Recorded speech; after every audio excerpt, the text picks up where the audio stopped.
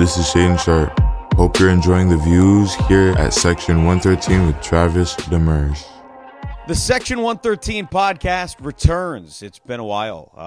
We had the All-Star break, some road trips, some snow issues, all kinds of stuff. And here we are getting ready for a long 6-game road trip beginning with the Hawks on Friday night. I'm Travis Demers. If you're joining us for the first time, we call this podcast Section 113 because, well, that's where we do our broadcasts from at home at Moda Center, Section 113. So if you're ever in the building, come on over and stop by. It's been a rough couple of days for the Trailblazers in terms of wins and losses. The game against Golden State, you look at the standings, the Blazers win that game. You're sitting in 8th in the Western Conference with a win. Got off to a great start, had a 23-point lead in the second quarter, and we saw what happened down the stretch. Then against New Orleans the following night, again, now you're battling with C.J. McCollum and the Pelicans for number 10 in the West, and the winner of that game sits at number 10. Pelicans win, and now the Blazers are in 12th in between the Pelicans and the Lakers, and now a game and a half back of 10th in the West. There's still time, right? And that's the, I don't want to say the calming measure of all of this, but you look at the standings, and there is time. Things are still close enough to move to 10, 9, 8, 7. I don't want to push things here with that, but the opportunity is still there. The problem is we've been saying that for 6 weeks. We've been saying that for a while. The team did make a push and get to 500 after the win on the road against the Washington Wizards, and then it's been a little bit of a rough go. And you look at post-All-Star break, just one win in 4 games post-All-Star break. And despite the incredible performance of Damian Lillard scoring 71 points, something that we'll probably never see again, and I say probably only because Dame is still on the team, and you never know with him.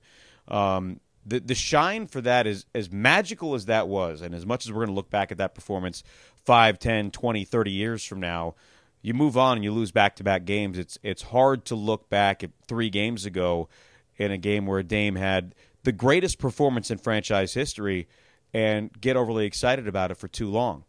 So now this is crunch time. As crunch time gets. If you want to be a postseason team, if that means the play-in, playoffs, whatever that means, now is when you really have to start getting it done. And again, that's also something that we've been saying for a couple of weeks. This road trip will not be easy.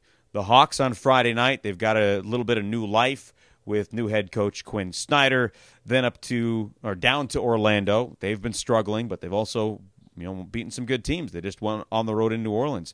Then up to Detroit for the second night of a back-to-back. Then Boston, which will be tough. Philadelphia, which will be tough. And then back at New Orleans. This is a very tough road trip. And really, I guess the positive in all of this for the Blazers is that while they've been losing, so is everybody else. Everybody else in the bottom of the Western Conference playoff picture has been losing as well. Anthony Simons just retweaked his ankle. He's doubtful for Friday. And if he doesn't play, and with Ryan Arcidiacono on the bench as well, you really don't have a secondary ball handler. That's not what Keon Johnson is, but he's been forced to play that role. So we're probably going to see a situation without either a point guard or any guards on the floor at times when Dame doesn't play on Friday or beyond, depending how long Ant is resting for. And then Yusuf Nurkic, hopefully going to return soon. I talked with Chauncey Billups about that a couple of days ago. He said, hey, he's looking good. It's just a tough injury to come back from. You saw the 12 games that the calf injury kept Dame out for, and Nurk's got a slightly larger calf than Dame does. I think he has a slightly larger calf than all of us do. So that's going to take a little bit more time to heal. But this team has got to get healthy. In the meantime, Matisse Thybulle has been terrific. He's been a better offensive player than I think anybody expected. The defense certainly there. And Cam Reddish getting his first opportunity in a while has come up pretty big for the Blazers, and that's been important. But with this game against the Hawks on Friday night, I wanted to bring on a very good friend of mine, although he might say otherwise, Abe Gordon from 92.9 The Game in Atlanta. Abe, first of all, it's nice to have you on the podcast, but it's nice to have you on the podcast in person. Well, I appreciate you having me. It's very excited to be here. Excited for this game, too, because, as you mentioned, both teams really need this one. You guys in the Western Conference, us in the Eastern Conference, the Atlanta Hawks, 8 seed right now, trying to desperately get to that 6 seed, hoping this kind of Brooklyn Nets, different team than they were. They falter, so both teams really, really need this one. We head out on a 4-game road stand too, so some positive momentum, hopefully. The big story around here, obviously, Nate McMillan being fired, and if you've been following the Hawks at all this year, that comes as no surprise. It was only a matter of time, at least from the outside, of when that was going to happen. We obviously had Nate in Portland. He had Indiana in between. He's a good coach, just didn't work out. But now Quinn Snyder is in, and I think of all of the former head coaches that could be available, Mike D'Antoni, Kenny Atkinson, Quinn Snyder was kind of the guy that everybody wanted. Why was Atlanta, do you think, the right spot for him? Well, I'll be honest. I'm a lot higher on this team than their record would show. I think they've got a ton of good pieces. They went to the Eastern Conference Finals a couple years ago, and I think they've got 2 legitimate superstars, and obviously Trae Young. But DeJounte Murray, when you watch him game in and game out, even does things that Trae can't do. It's really impressive. And you got DeAndre Hunter, starts a $20 million contract next year. You got John Collins, who's on a massive deal. I mean, you've got pieces. 31-31 is ridiculous for this team. It is. And a lot of that might be on Nate McMillan. So can Quinn Snyder unlock the talent this team possesses? Because, quite frankly, they should be able to compete with teams like Boston and Milwaukee. Have they gotten, I know it's only one game and it was a loss to the Wizards, but have they gotten a little bit of a shot in the arm now that there is some new life in the coaching staff? Well, Trae scored 30 in 3 straight games. And you say what you will about his time with Nate McMillan and what offense is being run, it's been a long time since we've seen Trae go for 30 back-to-back-to-back games. And so there would be, I would say, a little bit of a shot. You know, they came out the All-Star break, and Joe Prunty was the interim coach, and they won 2 games and had just an incredible performance in one of them, put up nearly a 50-point second quarter, which I think was a team record. So there was the shot of the arm, but then you lose to a team like Washington, a team that's behind you in the standings while you're at home. And yes, it was Quinn Snyder's first game, so you're not really going to glean too much of that. I mean, there are a lot of situations in timeouts. He's turning to Trae Young and DeJounte. Hey, what do you guys want to run? He may be turning to Joe Prunty, his lead assistant now. Hey, what have we done in the past that has worked here? So you're going to start to see, especially in this game, I think, a lot more action out of Quinn Snyder. I think it'll be more his team, his game than we saw in his debut.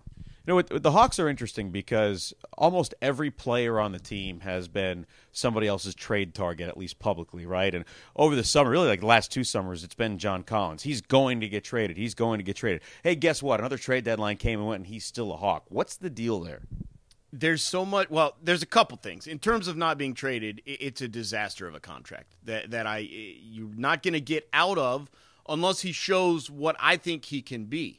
When the year they went with Lloyd Pierce and then they fired him, Nate comes in and he was 20-10, legitimately 20-10. We have not seen that guy. Now, a lot of it's probably because how he's being used and what they're asking him to do within the offense that Trae Young is running. Probably not his best skill set. That's what I want to see if Quinn Snyder can adjust, because John Collins is not playing up to his contract. The contract that starts next year for DeAndre Hunter, he's not playing up to that. Way too inconsistent. But with a new coach who maybe can get some things, run some plays for those guys, can we see, and it doesn't have to be 20-10, right? He's 3rd or 4th option on this team. But can we see 17 and 12? I mean, kind of switch what the emphasis on his game is. He's got to show the potential. He has it. He can shoot the 3. He can play down low. He can be big. He can handle the ball. He's a great passer. You got to show it. He hasn't done that yet. You asked me on your show for the outside perspective of what people think of Trae Young. Now I want to ask you what the Atlanta perspective is from people on Trae Young. You're going to get me in trouble with some of my thoughts here. I'm a huge fan of Trae Young. Here is my problem in regards to Trae Young. I hold him to very, very high standards. You should. I do not think he is reaching the potential that he has. He is a guy that should be in the discussion for one of the 3 or 4 best guards in the entire league. Didn't make an All-Star game this year. Was voted 12th by the players, and the coaches obviously decided not to make him a reserve as well. We are not getting the best Trae Young we could be getting. And for me, some of that's on him.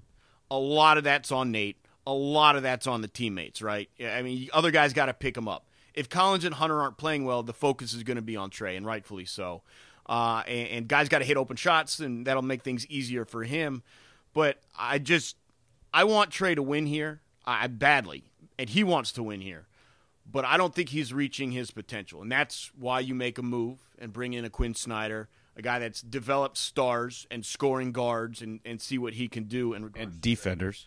Well, I'm not saying Trey's going to be a defensive guy, but you're bringing in a coach who has a history of being a good defensive coach. Yeah, I mean, with some all-time great defensive players. I mean, Rudy Gobert won how many Defensive Player of the Year awards? And quite frankly, Clint Capella is not going to do that, unfortunately for us. But from my perspective, just in general on Trey, on the floor is not even as big of an issue. There's a lot of questions about leadership, and a lot of that's from the media, and rightfully so. You know, when they made the coaching change in Nate McMillan, Trey was in the building and didn't speak.